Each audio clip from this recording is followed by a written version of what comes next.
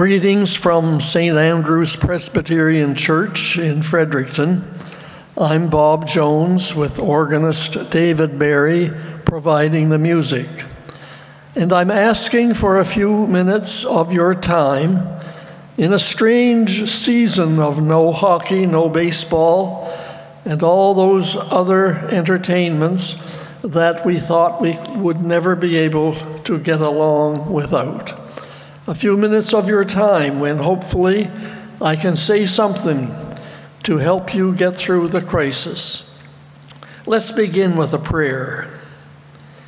O God, who has put into our hearts the desire to help and heal those who are troubled, grant that we may never pass by those serious situations which seem to be beyond our control.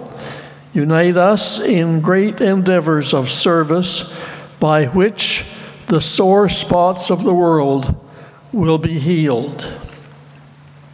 Perhaps a title for what I'm doing here today would be Crisis, God's Channel. I'm thinking today of two interesting Bible stories, the experiences, indeed the crises, of two people, Moses and Isaiah, both involved in a time of intense personal stress. Listen to this brief account of what Moses was dealing with. It's recorded in the Old Testament book of Exodus. Now Moses was tending the flock of Jethro, his father-in-law, the priest of Midian, and he led the flock to the far side of the desert and came to Horeb, the mountain of God. There the angel of the Lord appeared to him in flames of fire from within a bush. Moses saw that though the bush was on fire, it did not burn up. So he thought, I will go over and see this strange sight, why the bush does not burn up. When the Lord saw that he had gone over to look, God called to him from the bush, Moses, Moses. And now I am sending you to Pharaoh to bring my people, the Israelites, out of Egypt. But Moses said to God, who am I that I should go to Pharaoh and bring the Israelites out of Egypt? And God said, I will be with you. It's interesting to note in this story that when Moses referred to the fact that he was hardly qualified, that God did not proceed to list all of his good points. He simply said to Moses, I will be with you. Perhaps at times like this, God may speak to us and simply say that through all these difficulties, I will be with you. Now, prior to what I just read, there had been a great tragedy in Moses' life. In a fit of temper and righteous anger, he had murdered a man. And so to escape the consequences, he ended up tending sheep for his father-in-law in a place called Midian, with not only his past behind him, but due to the crime that he had committed, we might say also that his future was behind him until that day of the burning bush. You see, with the sun shining through it, it gave the impression that it was on fire. And it seemed that through this, it seemed to Moses that God was speaking to him, calling him to lead a persecuted, suffering, enslaved people to a new land with the promise, I will be with you. Now switch to the other man, Isaiah. His crisis was that the king had died. He died after ruling for 40 years. Now here is a description as given in the Hebrew Scriptures from the Old Testament book of Isaiah, the 6th chapter. In the year that King Uzziah died, I saw the Lord seated on a throne, high and exalted, and the train of his robe filled the temple. Above him were seraphs, each with 6 wings. With 2 wings they covered their faces, with 2 they covered their feet, and with 2 they were flying. And they were calling to one another, Holy, holy, holy is the Lord Almighty. The whole earth is filled with his glory. And the sound of their voices, the doorposts and the thresholds shook, and the temple was filled with smoke. Woe is me, Isaiah cried.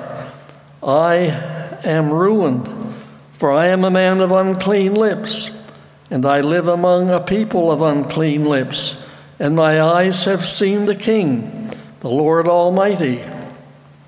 Then one of the seraphs flew to me with a live coal in his hand, which he had taken with tongs from the altar, and with it he touched my mouth and said, See, this has touched your lips. Your guilt is taken away, and your sin atoned for. Then I heard the voice of the Lord saying, Whom shall I send? And who will go for us? And I said, Here am I. Send me. So the account, a very mystical account of what happened to Isaiah and what amounted to a call from God. So these 2 men, differing in circumstances, yet some things in common with each other, and also, I think, in common with you and me. First, they were both alone. Moses away off in the desert with only the sheep for company. Isaiah, now perhaps he was in a crowd in the temple, but no companions are mentioned in the story. Alone in a crowd. I've been there. Perhaps you have been too. 71 years ago, the first time out of the Maritimes, I took the train from Moncton en route to Ontario. But there was a 2-hour stop in Montreal, and I remember sitting there, hundreds of people around me in Central Station in Montreal. I was in a crowd, but feeling very much alone. You can be in a crowd and be alone. So Moses and Isaiah were both alone in a situation where, in both cases, God could speak.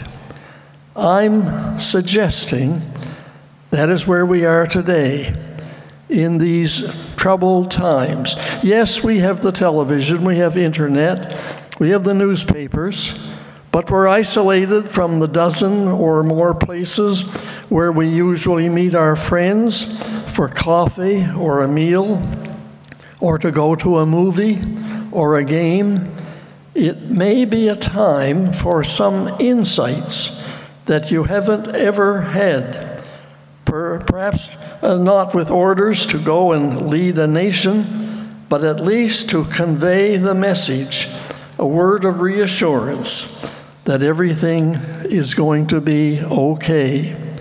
And so in these troubled, uncertain days, maybe you feel, as did the poet Housman.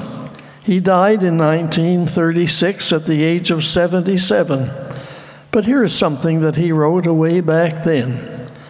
And how am I to face the odds of man's bedevilment and God's, I a stranger and afraid in a world I never made?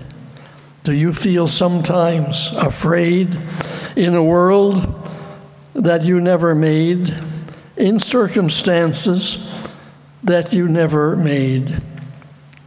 I'm going to ask you in closing, have you ever heard of arrow prayers?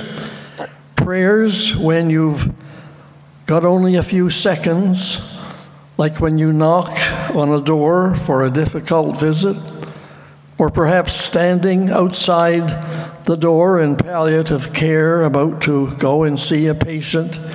You have a few seconds, and so that is time for an arrow prayer. I found it helpful, very short, and one of these prayers that I have often used. Make it your prayer today. Support me with your bountiful Spirit. That's a prayer suggestion I give to you now. Support me with your bountiful Spirit. Thank you for listening, and God be with you until we meet again. Amen.